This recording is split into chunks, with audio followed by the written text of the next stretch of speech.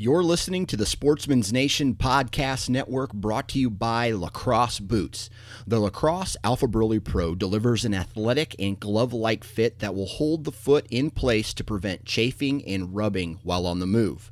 Lacrosse Boots, done right since 1897.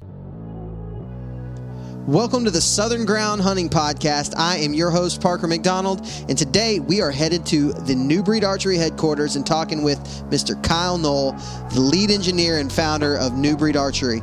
Now, if you're a bow hunter and you have a spinning problem you don't want your wife to know about, skip past this episode because you're going to want to get a New Breed bow very soon. Hope you guys enjoy the show.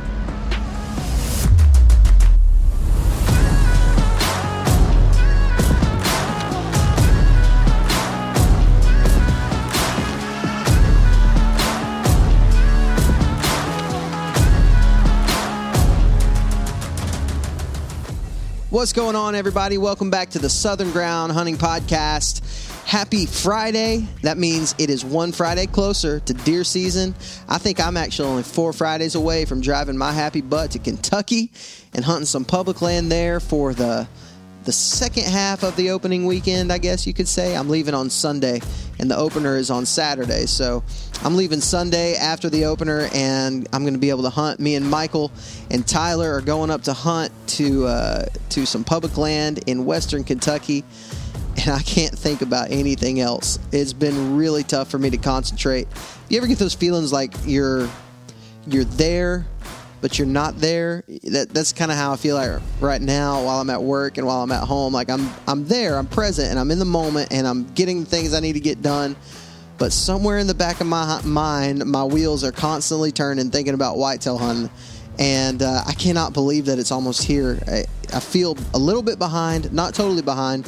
Part of the reason is because I just didn't fish much this year. I usually fish every summer.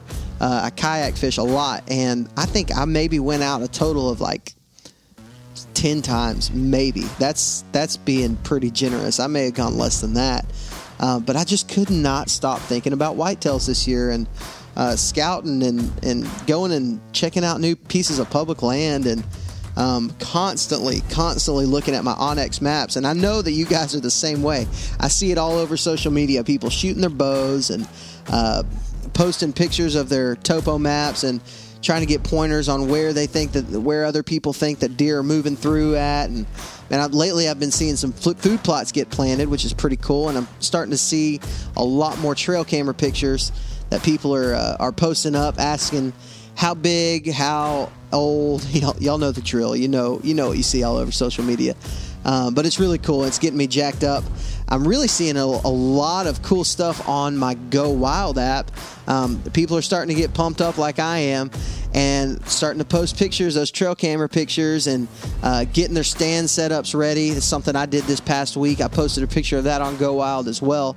It has just been really neat to see the community on the Go Wild app, which, if you don't know what Go Wild is, it's just an application which is like Facebook, like Instagram, except it's geared towards the outdoorsman. So if you are a hiker, a fisherman, a deer hunter, basically anything that has to do with the outdoors, you can find something for you on Go Wild. You don't have to follow anybody. You don't have to friend anybody. You don't have to send friend requests, which is awesome. You literally just put a check mark next to the topic that you want to follow. A couple examples are like big game, elk hunting, deer hunting, bass fishing, trout fishing, all kinds of stuff. Anything you can think of really is on there. And you just put a check mark next to that, and you'll see every picture that gets posted on that thread. And it's just a neat community of people who are like-minded. You're not going to see any negativity. You're not going to see any of the stuff like that. Be on the lookout, because we are going to be doing a giveaway with Go Wild coming up very soon. I'm not going to give it away, but we're going to be really, really cool. And I think we're going to actually do it very quickly. So within the next month or two, you're going to see us doing a giveaway with Go Wild. So stay in the loop. Follow us on Instagram. Follow us on social media, on Facebook. Now, one of the funny things that has happened with our social media, with our Instagram, I thought it'd be really cool when we started this to do like the whole no vowel thing in your name. It was STHRN. That's how I spelled it on Instagram to keep it short. But I kept getting people sending me messages on Facebook, hey, I can't find the Instagram. What's it called again? So I changed it. It's just Southern Ground Hunting, all lowercase, all one word, not spelled goofy. It just got to the point where it's like, okay, this isn't cool anymore. This is more annoying. So go find us on there.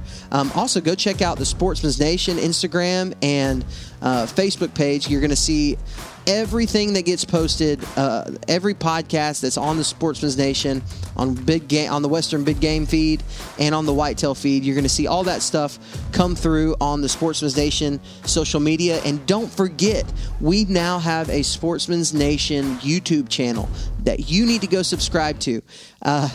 And that sounded like a demand. I don't mean it to sound like a demand, but I kind of do, because I don't think you're going to want to miss some of the cool content that's coming through on there. We're posting a lot of scouting videos.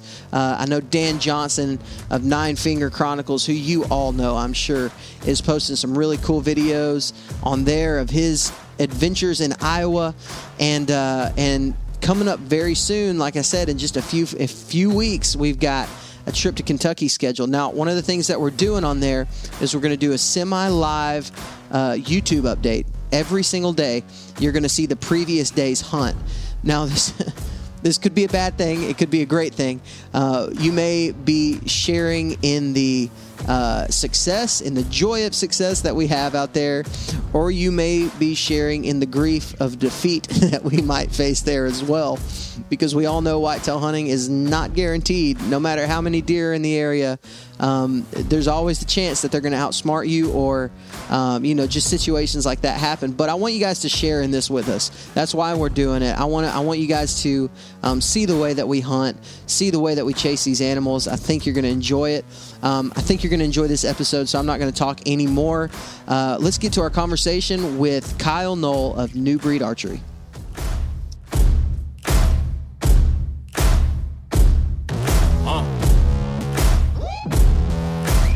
Okay, welcome to Southern Ground Hunting Podcast. I am here with some really rad people, the meat and potatoes of New Breed. Actually, let's just say this, the meat and potatoes of the archery world, period. Is that fair? That's fair enough. All right, that's fair. I got Michael Pike here as a co-host. He's here with me. What's up, guys? And I've also got the man, the myth, the legend, Mr. Kyle Knoll. How are you doing, man? Good, man. How about y'all? Fantastic. And also on the side, we have Colton. What was your last name? Watkins. Colton Watkins, who you won't be able to hear really well because we only have 3 mics because we're on that budget. And Tyler Malone, who this is actually Tyler's first time on the podcast. Yep. He hangs out with us quite a bit.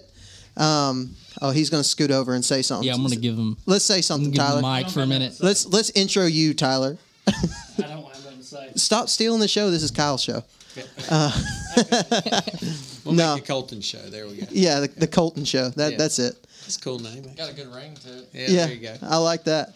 But we're here are we technically in Gardendale or Fultondale? Fultondale. Fultondale, Alabama, at the New Breed headquarters. And guys, this is a sweet place. Well, cool, man. We're glad to have you. Obviously, we got you in here and y'all got to see a little bit of what we do every day and let you shoot some bows. So, Oh, my gosh. What'd you think about that? Oh, man. So we shot the GX2, Right. which was my favorite one, I think. It was like super light. We shot the BX32. That was my favorite. You like that one? Yeah. And then we shot the TX35. ETX35. That was my least favorite, but only because I'm short. It was a super long axle to axle, but it was a sweet shooting bow too. It was hard to really. I mean, like there was little things about each one that I really liked. I think that one was Tyler's favorite. You like the Yeah. 35? It shot real smooth.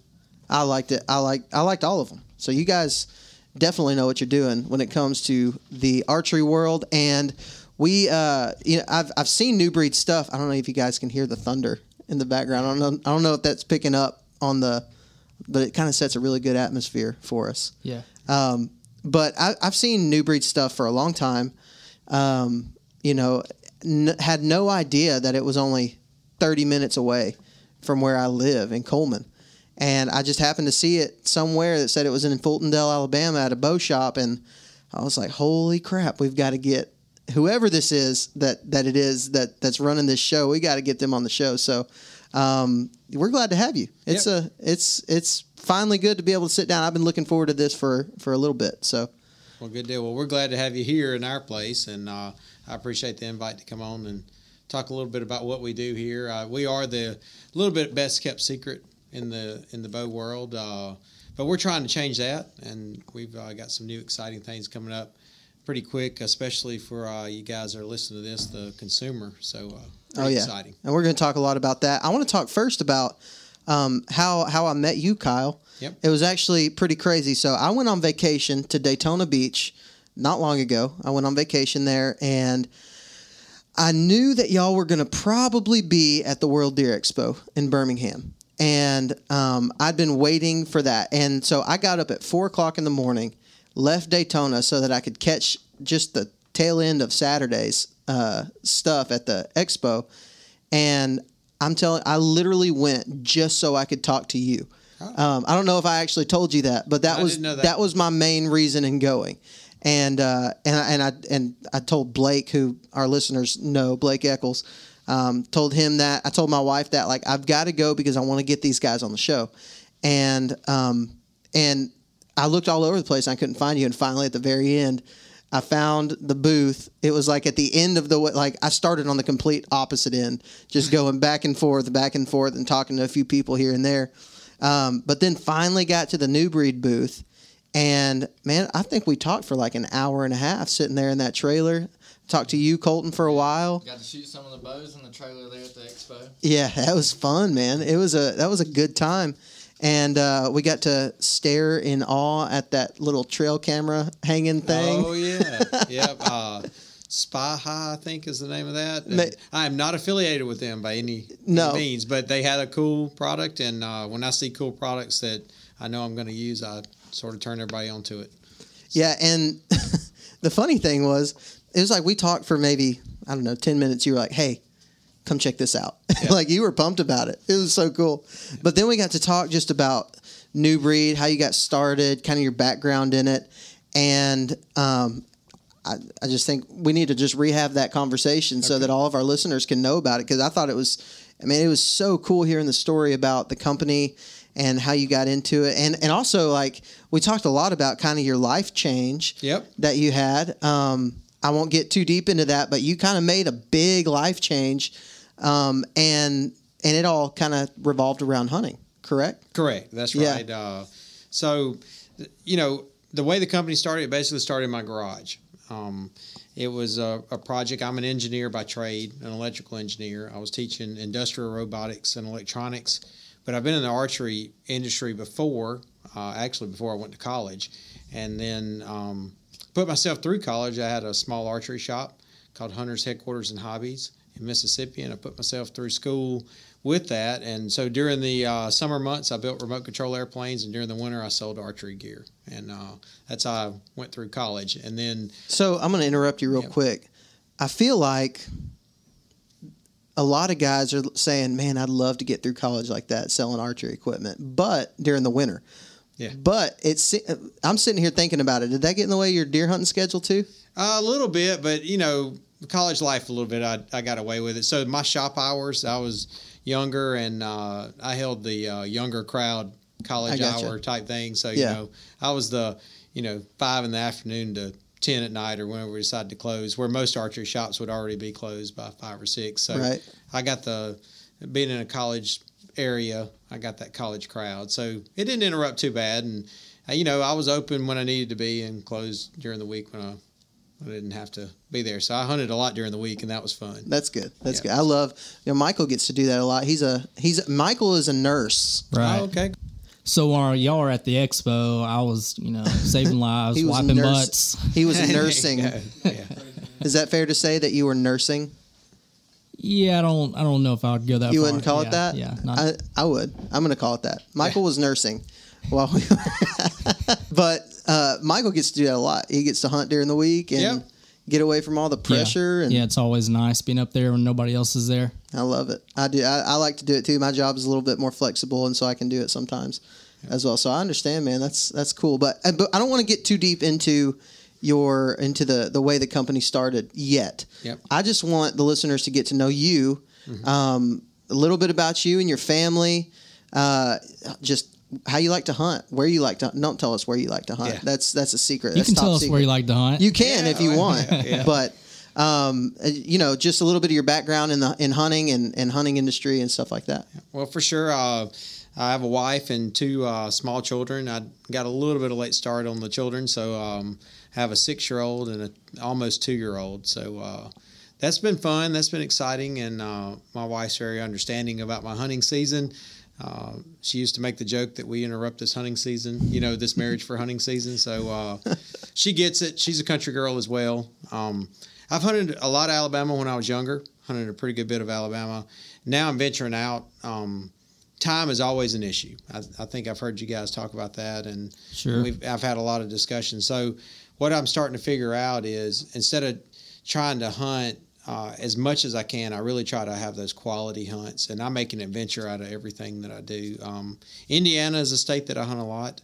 I spend a good bit of time in Indiana because I truly believe I can go spend a weekend up there and hunt more hours than I do in a month at home. Yeah. Just in a weekend's time, because when you're there, you're unplugged, and it's not the daily grind, and you can get out there and do that. And then I hunt in Mississippi a good bit. I've got some friends there, and then I also hunt at Terra Wildlife. I do that hunt. That was one of those hunts that I said when I get old enough and make enough money, I'm going to afford to do that one. And it's not an expensive hunt. I make it sound expensive. It's not expensive at all, but You're a high roller. We all know.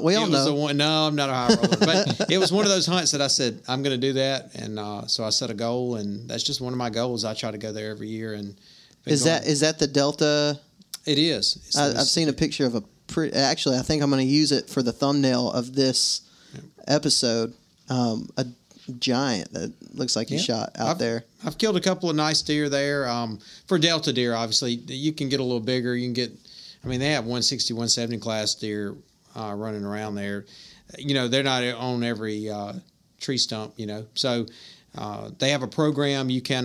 There's certain size deer you can't shoot on Terra. So I usually try to go for a program deer. I am an opportunist, so if a program deer comes under me, I don't wait. I take the shot if he presents it. What do they say? What's the saying? Don't shoot a deer. Don't pass up a deer on the first day that you kill the last day. That's right. Yep. Yeah. I live by that. So I'd say those guys love me over there because they know that I will shoot. Yeah, that's good. I've actually been to Africa, so that was a fun hunt. That's awesome. Took me about 10 years to save up for that, but that was an incredible hunt. I wound up, a group of 4 of us went, and we killed 32 animals. Oh my gosh! Wow. Yeah, we in 10 days' time we had a little bit of fun there. That was a bow hunting opportunity. I call it a target-rich environment over there. You said there was 4 of y'all? 4 of us, yeah. Holy cow, man. I don't think I've killed 32 animals in my whole life. Yeah, probably not. No. I killed 8 there, and I did pretty well. I said I was just going to come back with some horns, and I wound up mounting 6 of the 8 animals. So when you go and do that, I'm curious to know, when you go and do that, do you get to do they have to ship it all back to you, or do you bring it with you? How does that all work? No, it has to be shipped back. It's got to go through a period basically to be checked. The FDA and there's probably some other agencies involved, but they get the stuff ready. So there's a couple of ways you can do it. You can get the hides salted, and they have to sit for so long, and then they come over, and then they have to sit over here for so long, and then a taxidermist here can do it. Or you can have it taxidermy there, which shortens the time period that you get it back. But let me say this: in shortening the time period, it still took me 2 years to get my trophies, and I had them mounted over there. So wow, it's not a short thing, and it came in a crate, and it's pretty neat. But they have to have like a C-130 fly them all back. I don't know how they. Yeah, there you go. No, y'all killed. Yeah, I did plains game, but one of my buddies was a taxidermist, so he actually brought. He had his ship back to him, and he taxidermied them. So he probably got the hides just a hair quicker than I got mine because I had to wait on mine to get taxidermy. But they won't let you bring any of that. You can't bring any of the meat back, unfortunately. But we did eat a good bit of the meat there. So one of the things that I was very concerned about with Africa, I'd read a lot about it, and I certainly did not want to go on a high fence hunt. That was not my intention. If I wanted to do that, I'm sure I could find somewhere in the United States. And sure. I just didn't want to get that vibe. And a lot of those brochures you pick up, that's what it looks like. It looks like you're going and swimming in a swimming pool, and you're playing around in a big hotel, and then they just take you out there and let you shoot something. And that's not what I wanted. So I got to actually do what they call the bush camp experience, and that was pretty neat. Everything ran off of like 12 volts over there. They heated the water with actual wood. So like our hot water, they had a big boiler outside that we took showers with that they heated the wood. So got that experience. It was still nice. Don't get me wrong. It wasn't like us on the elk, going elk hunting. It wasn't roughing it at all, but it was nice to have that. So I enjoyed that part of it. And then the last day they were like, yeah, we are going to go to a gated type area. And I'm like, I don't really want to do that. And then when they told me it was 15,000 acres, I'm like, well, that's not really, that's just to keep they had big signs. It was pretty interesting, but they had big signs that said, poachers shot on sight. And I think they really took that to heart. Holy cow. That's what I found out that it wasn't to keep the animals in is what they had the actual fences up. It was actually keep the poachers out. Yeah. So that's pretty. So 15,000 acres. Once you get, we go through a gate and we're driving. I'm asked the guy, hey, when are we going to get there? And we've been driving for like an hour, and they're like, well, we're almost there. So we had passed through a gate and never saw another gate, and you're driving for an hour through somewhere. So that's pretty cool. Golly. So, yeah, it was fun. That kind of puts to rest all the arguments and stuff that you see on Facebook about Africa high fences and stuff like that. Yeah. We're actually going to do an episode pretty soon. I've been talking to a couple people about an episode on high fence hunting. So I want to have somebody who is pro high fence and somebody who is anti high fence, and somebody who is really good at arguing the points. Right. Not together. That could get ugly if we got them on together. But so if you're listening to this, guys, look forward to that. That's going to be a fun episode. I'm really looking forward to that, and it's really just to inform people about it. And so, speaking of information. Yep. Let's get into New Breed. I want to hear about your background, how you got started. I know how long ago did you start New Breed? 2009 is when I introduced New Breed to the public. So, okay. A couple of years prior to that, I've been working on my designs, and I always say 2007 and 2008 is when I was involved in New Breed, but 2009 is the first time that I soft launched the company. I actually used Archery Talk. Facebook was around, but there wasn't a hunting community. I don't think Instagram it probably existed, but nobody knew about it, So social media was there, but it was more or less on a forum type basis. Right. And so that's where I introduced New Breed. And it really started as a project. I was helping another company with some designs, and they sold their company, and I really wanted my designs to stand out. And I thought, you know what, I'm just going to do this. And I always tell the story that I was a gear nut. I think I was telling you that earlier. So I had every kind of bow. I always tinkered with the different brands, and I'd take certain parts, and in the industry we call it Frankensteining, but it's where they take a couple of different bows, and you take the cams off of one, limbs off another, and a riser from this one. And I was doing that for a little bit, and then I just said, you know what, I'm gonna wipe the slate clean and go with what I want. And so that's how the Genetics was born. That was the first bow that we did, was the Genetics and the Cyborg. I thought those were the only two bows I'd ever make, and I really did it as friends and family and, just guys on the forum. I never expected to grow it into a company. I wanted to support my elk habit is what I say. So now, were you with these first bows, were you making them yourself, in a shop? Yep. Doing all of it? I'd taken my garage and converted it. Now, I wasn't doing the machining. I did all the design, but I had hired a shop to machine the parts. We use CNC machines now, and the hydro dipping, I wasn't doing that. So I was farming that out. They were still my designs. But the final assembly, just like what we do today, we do all the other stuff, but our final assembly, we still do the same way that I did. The first 1,000 bows I put together by myself. Well, I had a couple of friends, so I'm not going to say by myself, but I had some friends helping, keep things organized. And then after that, I hired a couple of employees, and a lot of people don't realize this, but in the very early stages of New Breed, from 2009 to 13, I was actually teaching college at Reed State College and teaching industrial robotics and design. So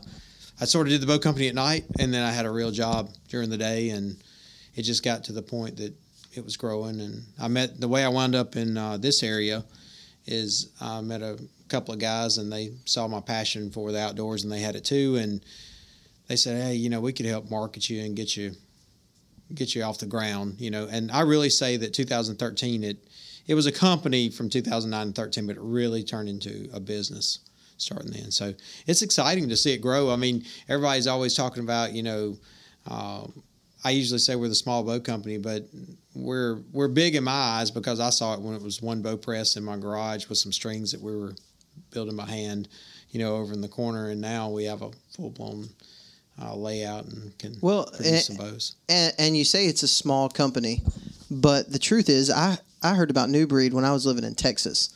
So I was a part of TexasBowhunter.com forum, which a lot of times, man, it's kind of like the beast. If you have a question about deer hunting, you type it in. A lot of times those threads will pull up on TexasBowhunter.com. And so, you know, those guys are all gear nuts. And that's when I first started seeing New Breed stuff. And just really impressive stuff, you know. And so sitting here talking to you is kind of cool because I was just a kid, you know, searching forums about bow hunting. And now I think I graduated high school in 2009. Oh, so, okay, great. Yeah. So when you first started is when I heard about it. I mean, I was a kid in high school. And Did you say you graduated in 2009? Shut up, Mike. Yeah. Actually, I don't know why I said shut up. That's kind of a compliment. Thanks. Yeah. I'm young. How old are you, Mike? Almost 34. Almost I graduated 34. in 2003, which now everybody else can laugh. Oh, yeah, well, that's all right. You can't just go calling our guest old, bro. 1991. Anyway, when I graduated high school, I was one. Yeah. Oh, well, at least you were born. At least, yeah. Tyler wasn't even thought about yet. Yeah, I don't think Colton, you were. No, I'm 23. Yeah, so 23. Are you married? Nope. Nope. Single. Just living that. We were talking about that earlier. You just living that dream life. Living the dream. Nobody griping in my ear. Do it. Hey, my wife don't gripe. My wife's awesome. It's far and few between nowadays. Yeah, no kid. I just want to go ahead and dub you. I don't know if people call you this, but I heard you say it a while ago. You are the redneck Indian. Yeah. Growing up. I grew up in the backwoods. Yeah. Now, do you actually have Native American in your blood? No, I don't. No. No. Crap. Just I really wanted to call you the like to label redneck myself Indian. Cool names. Yeah. Hey, that's okay. he shoots a bow really well, so he can take that title. Hey, and he works on a bow really well too. Yeah. I mean, he looked like he was like in the zone while we were filming some stuff earlier today. For sure. Well, that's one thing about New Breed, and so I mentioned that we were building the bows. We've always built the bows one at a time, and so the very important thing as the company has grown, I wanted that mentality to stay. I didn't want it to be. I've been around other companies to where, you know, there was one person putting the riser and the other person putting the limbs and then cams and then somebody stringing it and they just test it real quick and they don't know. Colton can tell you, he can pull that bow back and tell you if it's in time, out of time. He can tell you pretty well anything about that bow just by feeling it because he's gone through every single part of that bow and he also shoots it.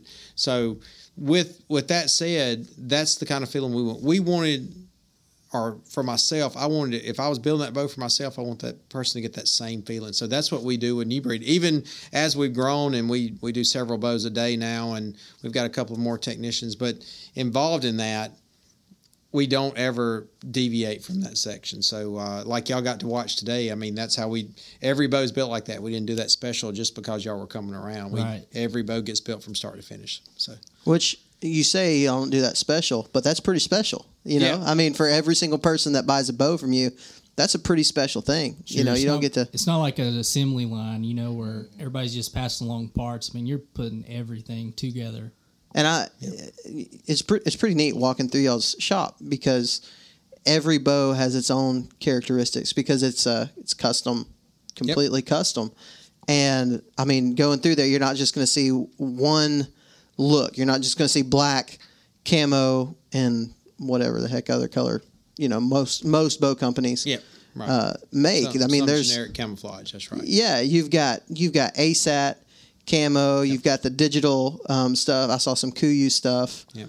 I don't know what that orangey purple one.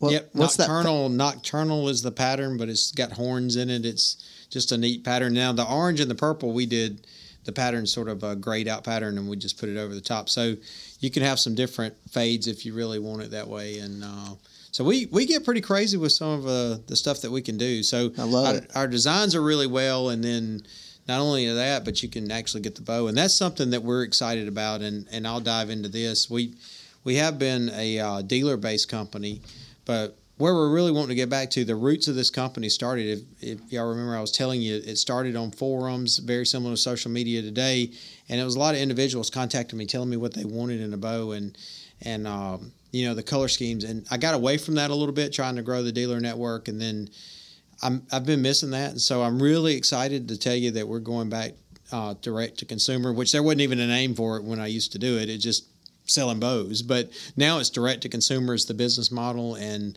we are excited because we can have that one-on-one connection again, and we can make that, if there's a special bow that you want built, we can do it. And if there's a certain color, you're not having to buy a bow and then go spend another couple of $100 to get the right color strings or have it repainted or something. We can do it all right here factory, and it's factory built, so you don't have to worry about somebody taking it apart and not getting it back right. That's amazing. And that's avoiding warranties, That was the cool thing. So you guys who are listening to the Southern Ground podcast right now are probably some of the first people to hear about this new business model for New Breed. Yes. And so that pumps me up. Right now we're sitting here. It's July 31st. This podcast will air, let's see, what's today?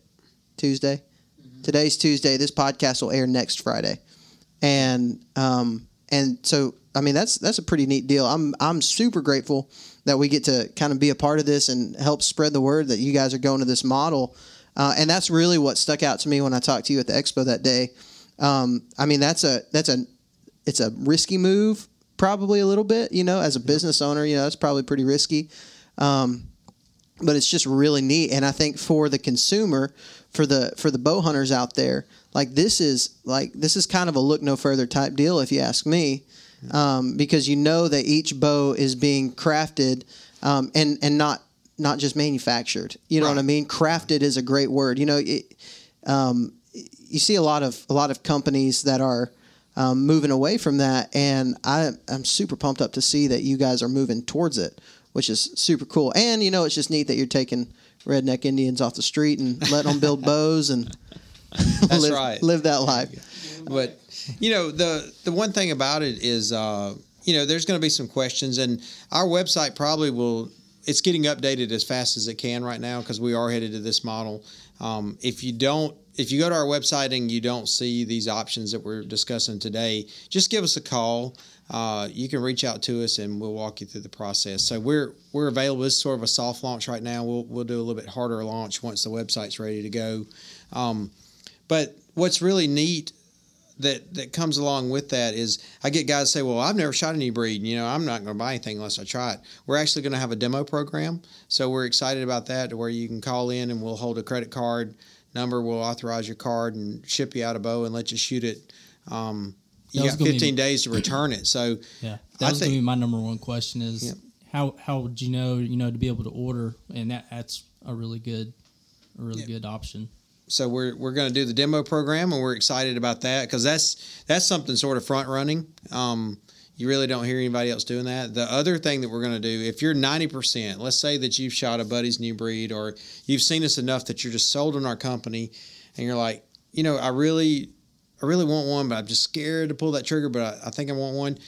If you're at that 90 to 99 percentile of I'm going to buy this thing, I just got to get it in, we'll actually have a 15-day return policy on it. So we'll do it up to your custom colors. We'll send it out to you. Obviously there's going to be some questions I'll have with you because we can't just make everybody's color and then everybody send it back 15 days later, just because they were wanting to play. We want to make sure you're serious about it. But if you're serious and all you got to do is shoot it, we'll make it up in your color, ship it out. And if for some reason you got 15 days to return it, and, then we'll go from there. But I've done this in the past. I did that through the forums. It just got to where I was trusting people, and I really didn't have an avenue like the websites. Obviously, certain back ends have been created since then, and so I'm really excited to see all this come together. And it worked really well with the forums years ago, and so now that we've grown, and so I said this the other day. I told somebody said, "Are you?" How do you think this is going to work? I said, hey, if we can buy a car or a house online now without ever, just by doing a virtual tour, we can definitely buy a bow. So yeah, I feel like it's going to work. So I'm going to play the consumer. Okay. All right, so I'm interested in that BX32. Okay. I want to buy it really bad. Obviously, I already answered the question about trying it out. But what I'm interested in is, okay, all of this stuff sounds like it's too good to be true without paying the money for it. Okay, so I'm gonna call you up and ask you, hey, I want this bow. I want it this color. What's that going to run me? Well, and that's where the direct to consumer is going to be really nice. That's how we're keeping our cost where it is, because we're just going direct to you. So we're actually having to cut out the middleman to be able to do some of the custom work that we're going to offer. If we had to go through that middleman scenario, it'd be a $1,200, $1,300 bow, because we'd have to add all the features to be able to make it work. But the cool part about this is we're going to be looking at $899 to $949 depending on the models, and you're going to get it customized the way you want it. There's not going to be, you want it with green string, so that's another $100, or you want it with red stickers, that's another $20. We're not going to nickel and dime you, so that's going to be the cost of the bow. You're telling me that Tyler can get his Barbie Pink BX32 that he wants to get so bad? 35. What was it? The ETX 35. ETX 35. The Barbie Pink ETX 35. He can get that, and it's not going to cost him any more to get a custom one or one that you just have laying around. Just a right. That's The only custom that will cost a little bit more are the fades, because it is just more labor intensive, and we're going to have to. But it's not going to be bad. It's just. I think he said he did want his to be Barbie Pink faded into like a purple polka dot. Okay. Like a rainbow kind of. We can probably do that. Well, yellow stickers, I'm thinking yellow would look good along. Yeah. So, his bow right now has got the Pride rainbow on it. So I figure maybe once he switches over to New Breed, are you going to kind of go that same route? Yeah, I'm looking at it. Yeah. We'd probably give him his man card back once he gets a New Breed. Yeah, there you go. I like it. Yeah, there we go. Yeah, so. That's awesome. That's cool, man. I love that. I love that model, though. I think it's really neat that you guys are doing that, because every other company, not just bow companies, this is anything that you want. If you want it custom to your liking, you're going to pay extra money for it. And that price point, you said at the most $949. Is that what you said? Right. Somewhere around there. Yeah. That's still cheaper than at the local bow shop in Coleman. That's cheaper than any other bow that I can get just off the shelf. I don't get to pick anything out on it. I don't get to do anything. That's still a good price. Forget about all the titanium bolts and screws too, so there ain't gonna be no rusting, and the warranty. Old salesman over here. Oh yeah. Warranty is It's lifetime warranty, so if any kind of limb splinter or anything like that, you send it in, we'll replace it. Now, we don't cover dry fires, obviously, but you always get those guys that call in and say, it just slipped. Yeah. So let's talk about that. I want to talk about the titanium. Actually, you know what? No, I don't want to talk about that yet, because what I do want to get into is your background as an engineer and how that played into the design. And I want to get deeper into the design of the actual bow, because that's what's incredible. Shooting this bow, when you shoot it, it's like butter. It's just so smooth. What you were telling me before at the expo is that every part of this bow isn't just to look cool; it actually serves a purpose. Correct. And so I want to get into that. So let's just use this BX32 as an example, because that's the one that it may not be more engineered, but it looks more engineered, and it seems more like it's like everything serves a purpose. So let's talk about this bow for a second. Sure. So you're absolutely right. So the engineering side of it, I'm an electrical engineer by trade, but I have a mechanical background through the robotics. Now, industrial robots compared to what a lot of people think robots are a little different. But mechanical design, that's what steered me in this direction. And I actually will back up way back, since we were talking about age there. But I'll back up. And when I was young, teenage, 19, 20 years old, I worked for McPherson Archery and sort of got my feet wet with archery designs. I actually had a really good mentor there that let me play around. He let me do a little R&D with him, and so that's what pushed me. And then once I went to college, obviously, I'd always tinkered with something bow-wise, and just because it was my hobby. But when I decided that I was going to design my own bow, I knew that I wanted some function, and I'm a user, so I'm a hunter. I also shoot tournaments. I wasn't just like, I think it'd be cool because I got an archery yesterday. So I knew all the things that I wanted from a bow. One of them, it had to be quiet. The next was the grip had to be correct. The other part was that it definitely didn't need any more moving parts than, what made it function. I did not want something, over-engineered, for lack of a better term. In fact, I think the best engineering is when you can simplify something. And I didn't want parts that could fail. And Colton mentioned the titanium and stainless steel. The one reason that we do that in the bows now, titanium has a property to help with vibration. So I can put a titanium bolt in the bow and eliminate basically a limb dampener. And that's just one less part to fail because that bolt's not going to fail. It's also weather resistant.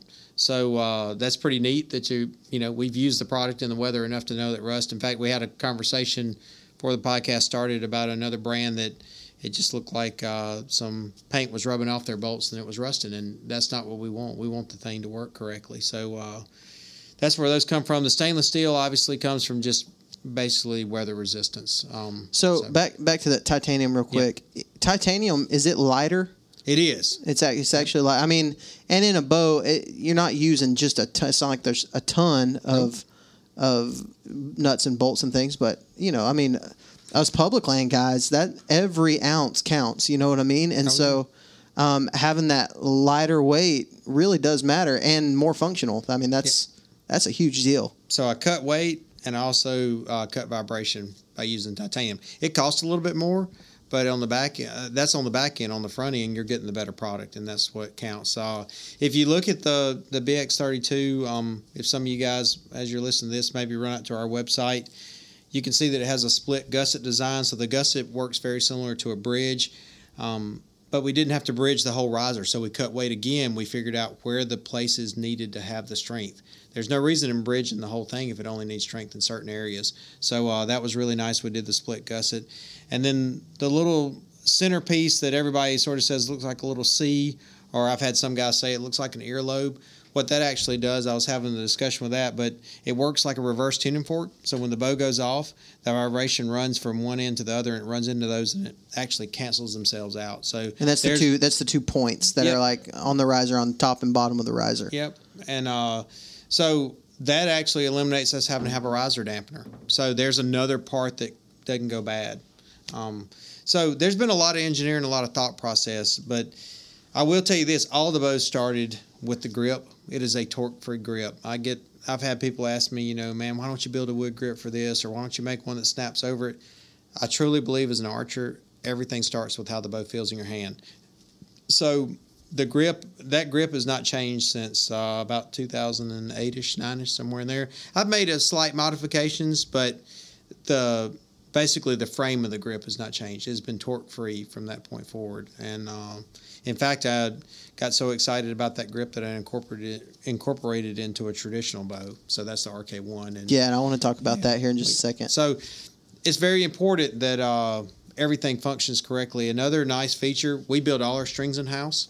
So I had gone through a couple of companies before we started building our own, but now that we build our own, we can control every single aspect. So one of the things that we get from people when they get the bow, they're a little shocked that when they pull it out of the box, they don't have to spend 30 minutes getting the bow ready to be tuned, and put their rest on. They can basically put their rest on and start working because the bow is going to come to you in time, your correct draw length, set to the weight that the max weight. Now, it's going to be up to you to decide if you need to take a pound or two here or there.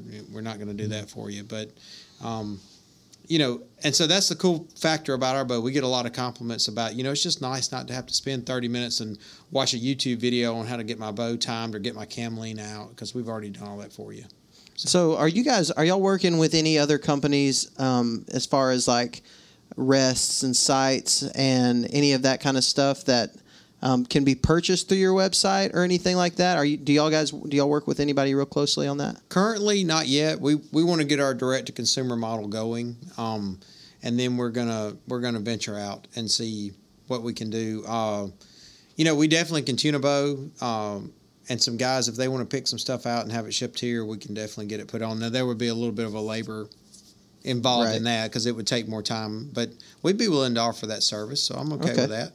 Cool. Yeah, so that's awesome. That's just going back to this direct to consumer model.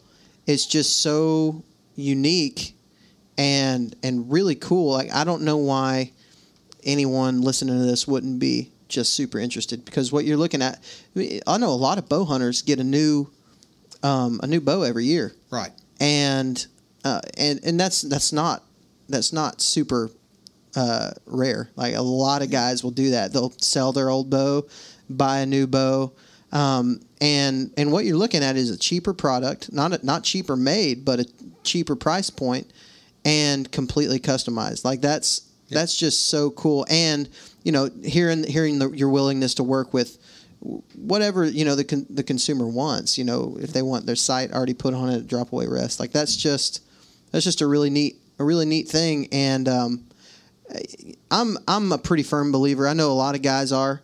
A company is only as good as it is from the top. Right. You know what I'm saying? Mm-hmm. Colton may think otherwise because he works with you, but Kyle is as good as gold and treated me right from day one, and I don't think you get as good as him. Yeah. Honest. Yeah, I appreciate that. It's a team effort for sure. So, yeah, I can have my moments, I'm sure. So. That's cool. So, okay, so we talked about bows in general. We talked about archery, but there is one group of people that could possibly be the hardest group of people to please in the archery world, and that is the Trad Life guys.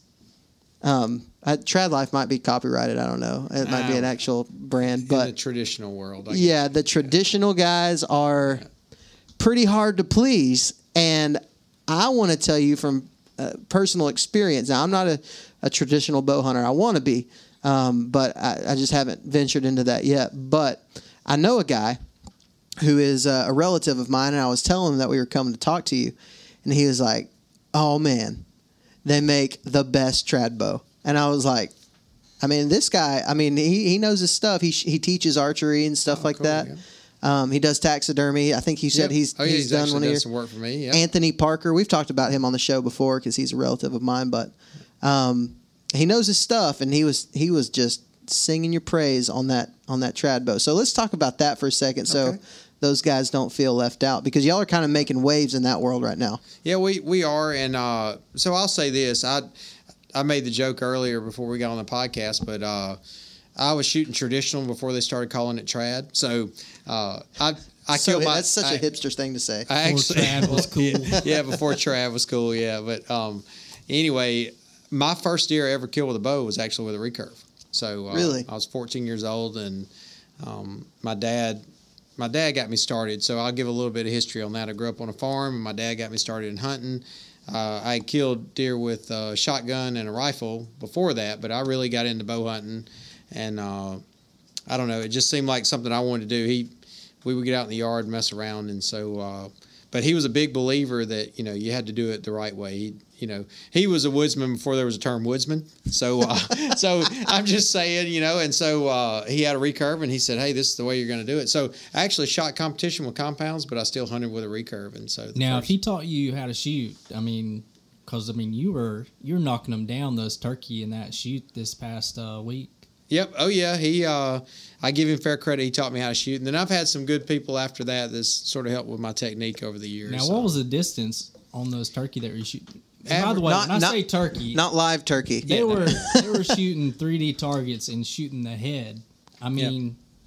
Average. I went to a all traditional shoot, and the average shot ranged on average between 15 and about 25 yards.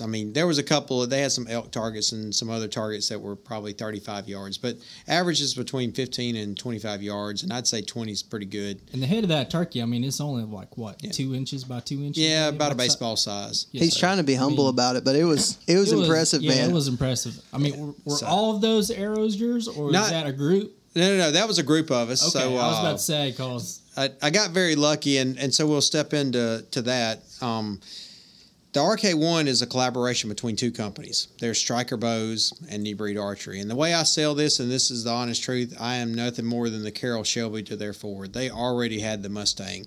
I just added some features that I felt like as a compound shooter I would like to have in my traditional bow. Because I always tell this, but the reason I wanted the traditional bow, I had a couple other brands that were just generic off the shelf, and then I had a couple of custom bows, and that's how I met Rick. I was buying a custom bow off him because I do a traditional hunt every year for myself. I don't talk about it or get into it. But, I try to at least do a doe hunt, or, if the right deer comes by and I hadn't filled my buck tag, I'd take it. And so it's just a mental thing for me. It really gets me back. My dad, it just sort of reminds me of where my roots come from. And so I do that hunt for myself. And what I was fighting with is I was having to go back and forth between it being other brands that I didn't want to promote if I did actually take something with it. And then the grip was always something. So when I found Rick's bow, his grip was pretty good, actually really good for a wooden handle bow. But he sort of pulled me aside and he said, man, I've always wanted to do an aluminum riser. I just hadn't had the means. I said, well, I got the means. We can machine it. I said, but if we do that, can we add some features that I would want as a compound shooter? Because that's, at the end of the day, I'm a compound shooter. Mm-hmm.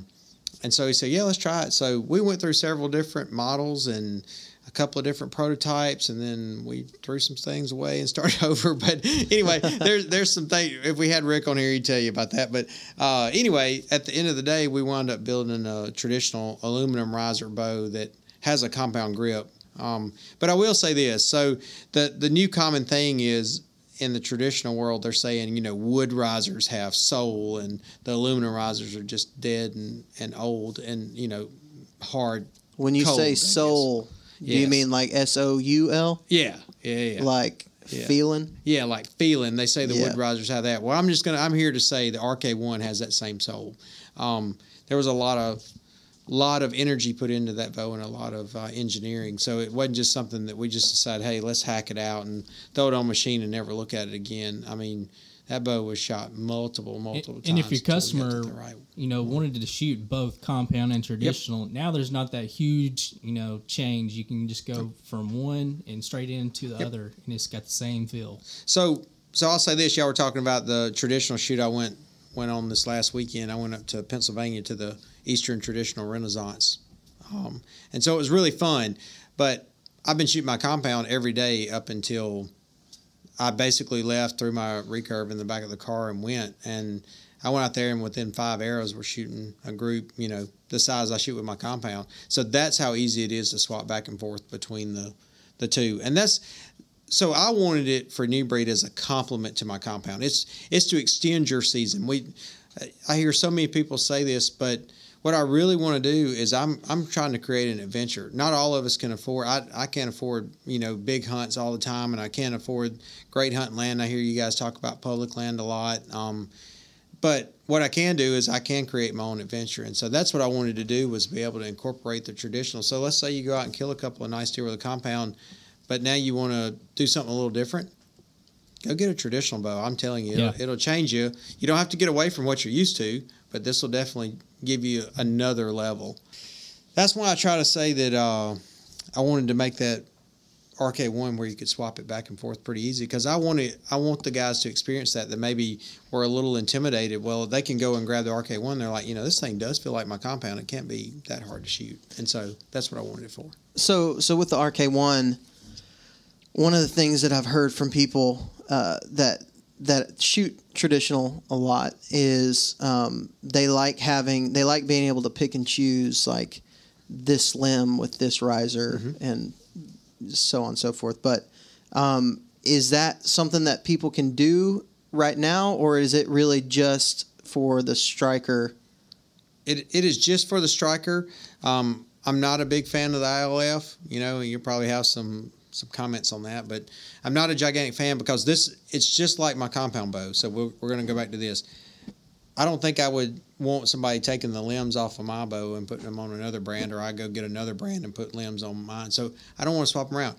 It's engineered specifically for that bow. And so don't make something why go out and buy a $20 set of rims to put on a $1,000 car? You know what I mean? Yeah. So have you seen my vehicle? Yeah, no, I haven't. But you know what I'm getting at, or vice versa. I've seen guys put $1,000. Well, what could end up happening really is somebody, just like what you said, and blaming it on your bow or giving you a bad name, and then it all comes back to, I can respect that, as a consumer as well, because you're trying to put out the best product, and also there's something to be said about using those partnerships like you have with the relationship that you have with Stryker as well. That's commendable. You're not just out to make a quick buck. You're out to make the best product and what you believe is the best product. And so that's a respectable thing. I've been coming here for a couple of years now, and I can't tell you how many times I've passed that bow rack with the Stryker bows and just held it and just, wanted one so bad. So, I think that's a great, partner. They're just, the build quality, just looks excellent. Yep. So, I holding the RK1 and hearing people talk about it, I think it's like it's a sweet setup. Yeah. Yep. And so it's exciting. And those guys are really good. And, I knew they knew what they were doing in the traditional world, and I knew that we know what we're doing in the compound world, and it's just a good relationship. And, I didn't try to go out there and pretty well beat my chest and say, I'll just build a recurve bow because I can do it. I went and got the experts that knew what they were doing. Just like when he wanted an aluminum riser, when Rick wanted that, he came and got the expert that knows how to do an aluminum riser that comes on our new breed bows. So that's pretty exciting stuff. That's pretty cool. And man, just I keep going back to it, but just that business model it's an incredible thing. And and I think the more that you guys get into it, and the more of a reputation you guys build around that, man, I don't see any way that it can. I know it's a big risk as a business owner, but I personally don't see any way that it could go wrong, unless Tyler gets his pride flag bow, then it could give you a bad name. But since we're on me, I got a question. Turn that mic towards him. He don't have a question. Is there any kind of crossbow coming down the pipeline? I don't crossbow hunt, but is there any crossbow? I'm not talking about for me, but for other guys. Is there a crossbow coming out? So, let me say this. We've got a couple of prototypes. Once again, if it's just like I said a minute ago, if it's got a stick and a string operates it, then I'm into it. So there's a couple of prototypes, but I'm just not ready to release anything. So I'm gonna say this: never say never. So I'm not gonna say no. There'll never be a crossbow from New Breed Archery. But currently, it's not like you're not going to see it in the next year or so, but you could definitely see one, So if you do release one, you're going to be able to customize, dip, whatever.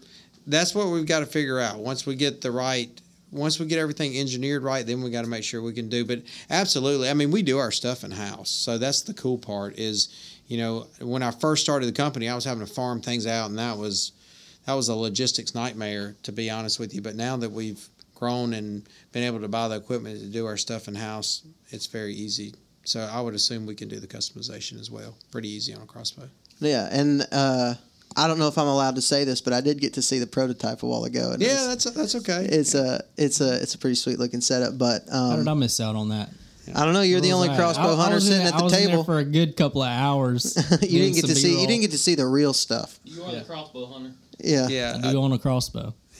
Yeah, and speaking to what you said, because I love it. There's nothing wrong with hunting with a crossbow.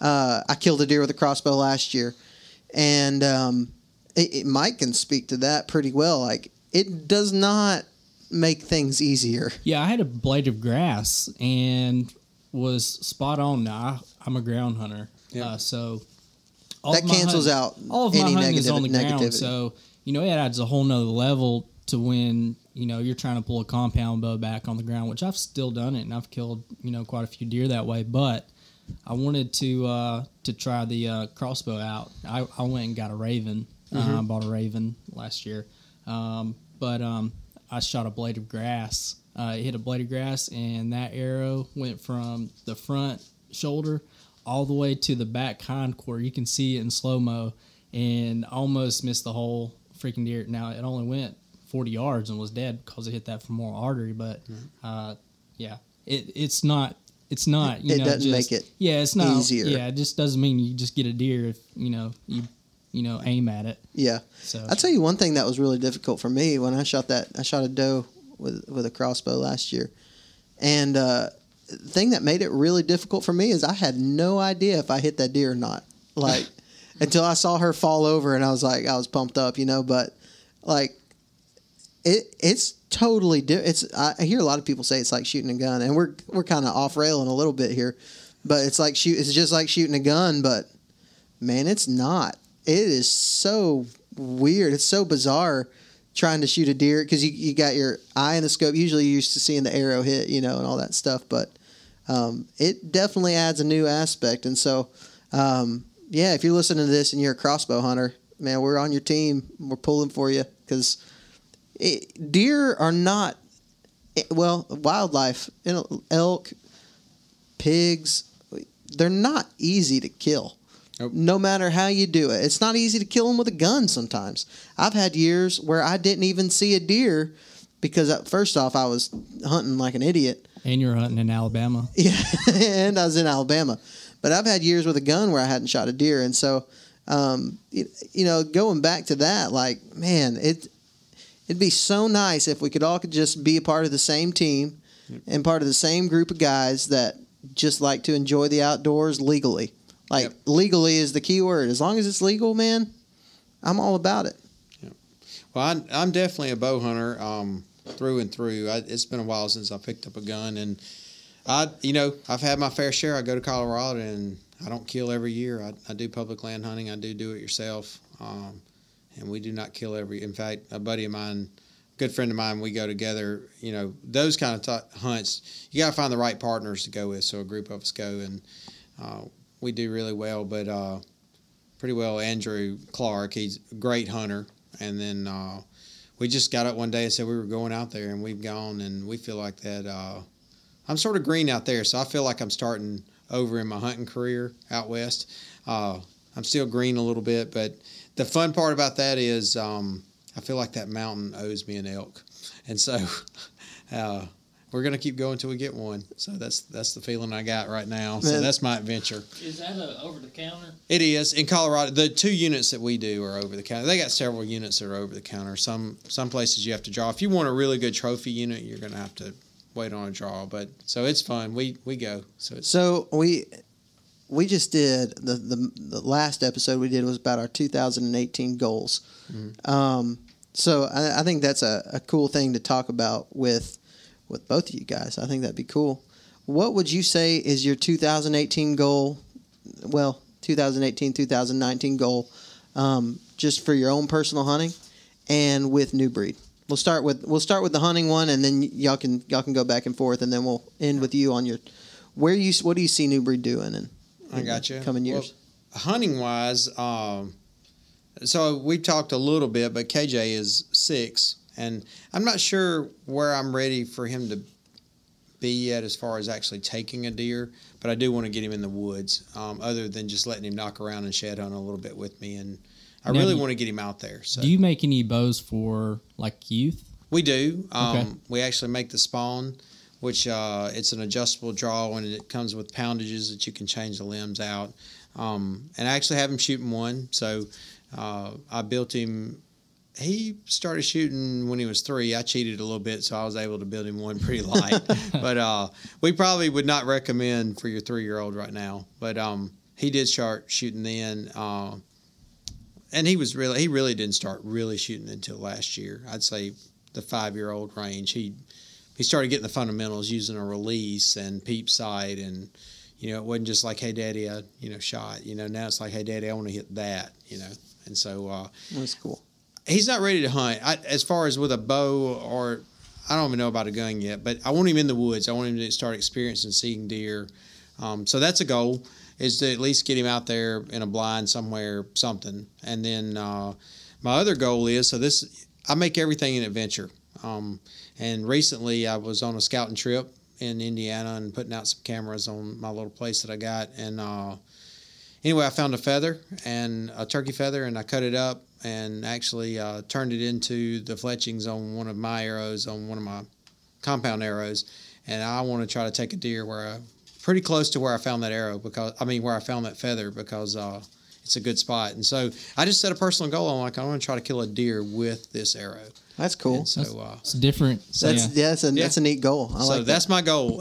Past that, if I get an elk, which I'm going elk hunting, but if I get an elk, finally, but I've had that goal for a little bit now. I have killed one elk, and I've actually lost an elk, unfortunately, due to a rainstorm, and then I missed an elk. So I've got a couple of elk stories. That's cool. All right, Colton. All right, I can tell you my biggest goal for 2018 is going to be taking a deer with my recurve, my RK1. That's a good one. Never done it, and I've never even took it out hunting. I've always wanted to get good enough shooting it before I took it out, before I wounded an animal, you know. Indians shot. But hey, I've Shot got it down. traditional. If it's within 20 yards and it's brown, that baby's down. Yeah, that's cool. Go. That's awesome. And funny backstory, me and Colton met at the expo at y'all's booth, and we were kind of talking back and forth, and he kind of knew that I did the kayak thing, and we were talking about where I hunt. And it ended up being only like probably less than a mile as a crow flies from where you guys hunt. As soon as I pulled it up on the map, he was like, "Man, that's where I'm hunting." Yeah. And that says a lot about a person, the fact that I'll tell you where I hunt after 10 minutes of meeting you. Yeah, you can't go too far telling everybody. Yeah, I know it. So you want to kill one with a recurve. That's pretty cool. I like that. I like Maybe that. I can get Kyle to show me how to fletch some arrows with them turkey feathers. Well, yeah. it's a lot harder to find turkey feathers out here. Oh, no. Let me tell you. You were talking to the turkey expert. Oh, yeah? Yes, sir. The turkey whisperer? I got some Yes. turkeys. He. In fact, I have a pretty good bit of feathers he's brought to me. I just hadn't cut them up for him yet, unfortunately. Now, are you going to try to do this all in public? We'll see how it goes, but yeah, public land, man, you can go up there and hunt around the bankhead. Heck yeah, dude. Kayak, try to get it done. Yeah, that's a thing that we're going to do. And if Kyle wants to go too, Yeah, we can I'll get jump you. in. We can borrow a kayak from somebody, or I done got him one. Yeah, he's Okay. already found me one. there you go. I'm trying to get him in a saddle. He's trying to get me in a kayak. So, Okay. You know, Again, this is Greg, the kind of if working you're listening to this. relationship we have. We just try to make each other's adventures. Now, how many people actually work for New Breed? We roughly right now a little under 10. So because you didn't get to meet the paint shop people or some of the machining, and so Yeah. you know you basically came to the final assembly, but about 10 by the time you include, and there's some back end office people too. that Okay. you met. You That's sort of cool. came late today. No. Yeah, But anyway. man, work. Yep. Oh, yeah. WERK, But as Rihanna spells it. that's that's where we want to be. You don't need a large crew to do what we're doing. We are customer service oriented. And so you asked me earlier that we could talk a little bit about where we want New Breed to go. And I'd say that when I speak, I speak for everybody. You know, it's not just Kyle's way or no way. You know, there's other people involved. And then I consider Colton and Renee and the rest of the crew that, you know, they all have a say-so in what we do. Which what I like about it is that every one of us hunt. So if you call New Breed, you're talking to a hunter. It's not like Kyle went and got a baseball player to come in here and build some bows. You know? We all know baseball players aren't real hunters, No. right? Yeah, there you go. There you go. But we all tournament, and of course he's being a little modest. He also shoots tournaments, so he follows the tournament trail. We got one coming up this weekend. So Are y'all shooting the one in Coleman? Yeah, At St. Bernard? Oh yeah. Now, Okay. So I'm the guilty party here. I have quit tournament shooting. I'm the booth sitter. I try to hang out at the booth because I try to do the sales and making sure everybody's happy. But Colton is still very active and up and coming in that community, and I'm sort of the old guy that said, you know, I better get out when I can. So I did. You know, let these young guys come in here and show me how it's done. That's cool. So it's cool to watch them do that. But you know, the goals that we have, we really, I think, going back to this consumer direct model is just to stay more connected with the people that are using our product. We get emails, Facebook messages, Instagram messages, comments. You know, people are always just wanting to let us know how well they enjoy our product, and you know, it's nice to get that feedback. I will say this, you know, we cannot please everyone. I'm never going to be the guy that says, hey, you know, we're going to please it, you know. But I will say, if you go and do a little research on our company, we please 90% of the people. And you know what? If we can get 90 to 99% of the people happy, that 1%, I apologize if we can't please you, but maybe it just wasn't meant to be. And so, but if we can do that, man, that's what we're out to do. And so I think that's one of our goals, is to really get more into that side and see the company really become organic with the people that are using our product. Because we're looking for, you know, we're not just looking for the occasional, let me just run out and shoot a bow 2 or 3 times and then go hunting and then throw it down. And we're looking for the serious guy. We're looking for the kayakers, the public land guys. We're looking for the ones that are trying to make their adventure, and we want to be part of it. So Man, I'd that's say cool. that's where our goal is. That's cool. I really want to end with that, but I'm going to go around the table. We got a little bit of time left. I'm going to go around the table and see if anybody has either any closing thoughts or final questions for Kyle. So, Mike, why don't you start it out? When can I get a bow? Yeah, what's your turnaround time? That's a good question. That is a good question because this dynamic has changed a little bit because we are going to have a couple of stock colors, what we would call stock, because we know what sells. But for the truly customizable bow, we're going to try to keep it within a 4-week window or less. And that's if you know anything about customize anything, that's hard to do. We used to tell people when they wanted something customized, it was 8 weeks. So we're going to try to cut that in half now that we're dealing with you direct. And so we're going to be in that 4-week window. And then currently right now, I'd say we're in a couple of week. Wouldn't you say? Probably probably right now because we're sort of ready for you. Now, you know, if I get one, I want the American flag in that black and tan looking color. Yeah, we call it Desert Flag. Oh, man. If y'all haven't seen that one, is that on your website? That color is on our website right now. And Greg Godfrey has one. Yeah, right. Yeah, he's got the desert tan or the desert flag. Desert Flag. Yep. Greg. I'm old Greg. And there's a cool story behind that. So I mentioned it. It started with the black and white pattern, and then I knew that I didn't want the white for hunting, and so we put the tan. But really, the other backstory to that is we were doing a project for a wounded warrior situation. In fact, HHA gets behind that. They call it the 22, or they've got I hate not to know the program, but it's a Warrior Games basically. Mm-hmm. And so we were actually doing a bow to give away with the Warrior Games. We want to support our military and definitely the ones that have been wounded in service for us. You know, we want to help them out, and so it's our way of doing that. So every once in a while, we get asked to do a lot of events, and we get asked to give a lot of product. And we can't do every event, but we can pick certain things that we feel like we can hit big groups with. And so we really built that bow originally for that, and then it just stuck. Everybody was like, "Oh, I love that color," and so I'm like, it's okay. Awesome. So it's sort of our warrior color, you know. It's sweet. We like it. Public Land Warrior. Yeah. There you go. That's it. All right, Tyler.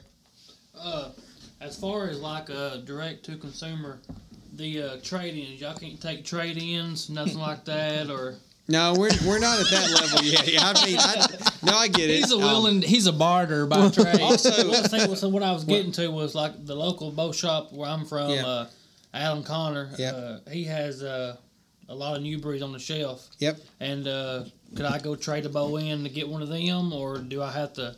How does that work? I think it's going to be an individual thing on their shop. So let me say this. So we mentioned direct to consumer calling us up, but we are going to keep out of our dealer network. There's we're going to keep some. Now we're going to call them demo centers, so they're not dealers. They're really just partnering with us to help us move our product, and really because they believe in us. So we're across the United States and outside the United States. We actually have a dealer in New Zealand and a couple of others that we're going to keep as quote-unquote demo centers. So they will have bows in stock. So if you're riding, if you're traveling through somewhere and you find one of our demo centers, or if you're lucky enough to live close like you are to Allen, we'll have those demo centers where you can go try them out and then probably sit right there and place your order for the bow. So we are going to keep, once again, we don't want to cut people off that have been really good to us, but we just got to come up with a way to make it work. And so the demo center, we're going to make sure it works for them and works for us too. So, and will that be a situation where they can't, or where it's not, you're not going to see like a marked up price? Is it going to be kind of the same? It'll be the same price. Okay, yeah. That's cool. Every demo center will have the same price. Now on the trad, you only get one closing thought. Go ahead, take it away, Coach. I'm just kidding. Go ahead. On the trad bows, will you ship them out? Let them try them with so much down or holding a credit card? Yep. Same way. Yep. We'll do that 15-day trial on that as well. Right. So I just want to go ahead and I'm not saying this for sure, but that's probably the most country accent that you'll ever hear on this podcast. I'm sure. Usually, never mind. Nah, I won't say it. I don't want to pigeonhole myself. Yeah. Yeah. There you go. Yeah. Last episode, I said I got tongue tied and I said pigeon my hole. Oh wow! And it didn't turn out good. Yeah. Okay.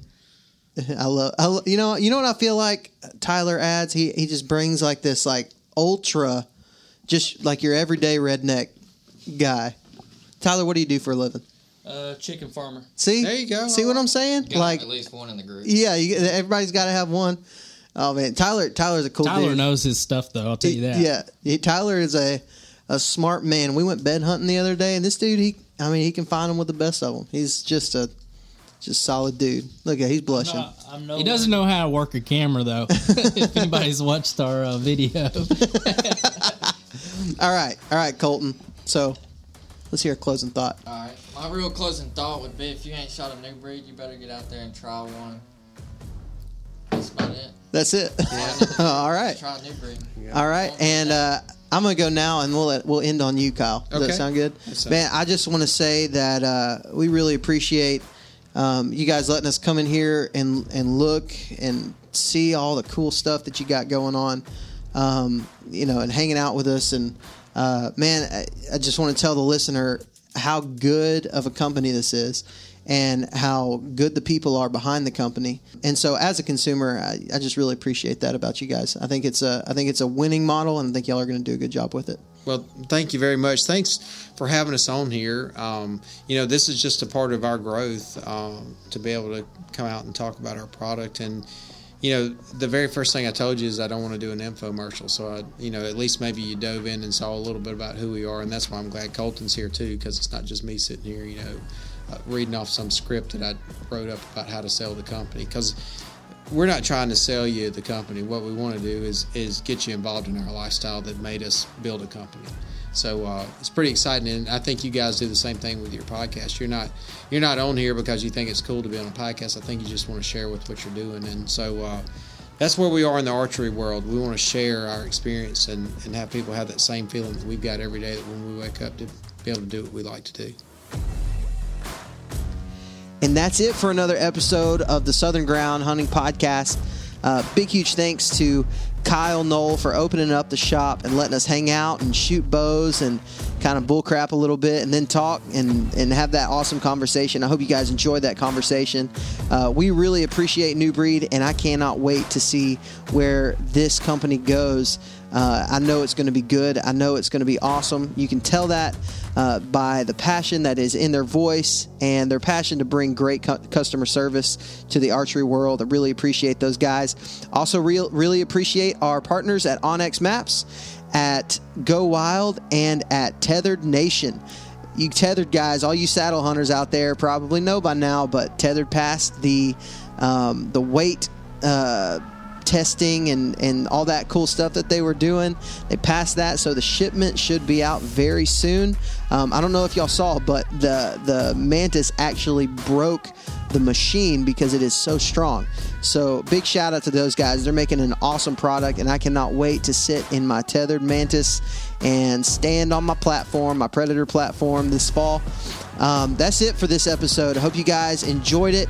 As always, remember, God gave you dominion over the birds of the air and the fish of the sea and the beasts of the earth.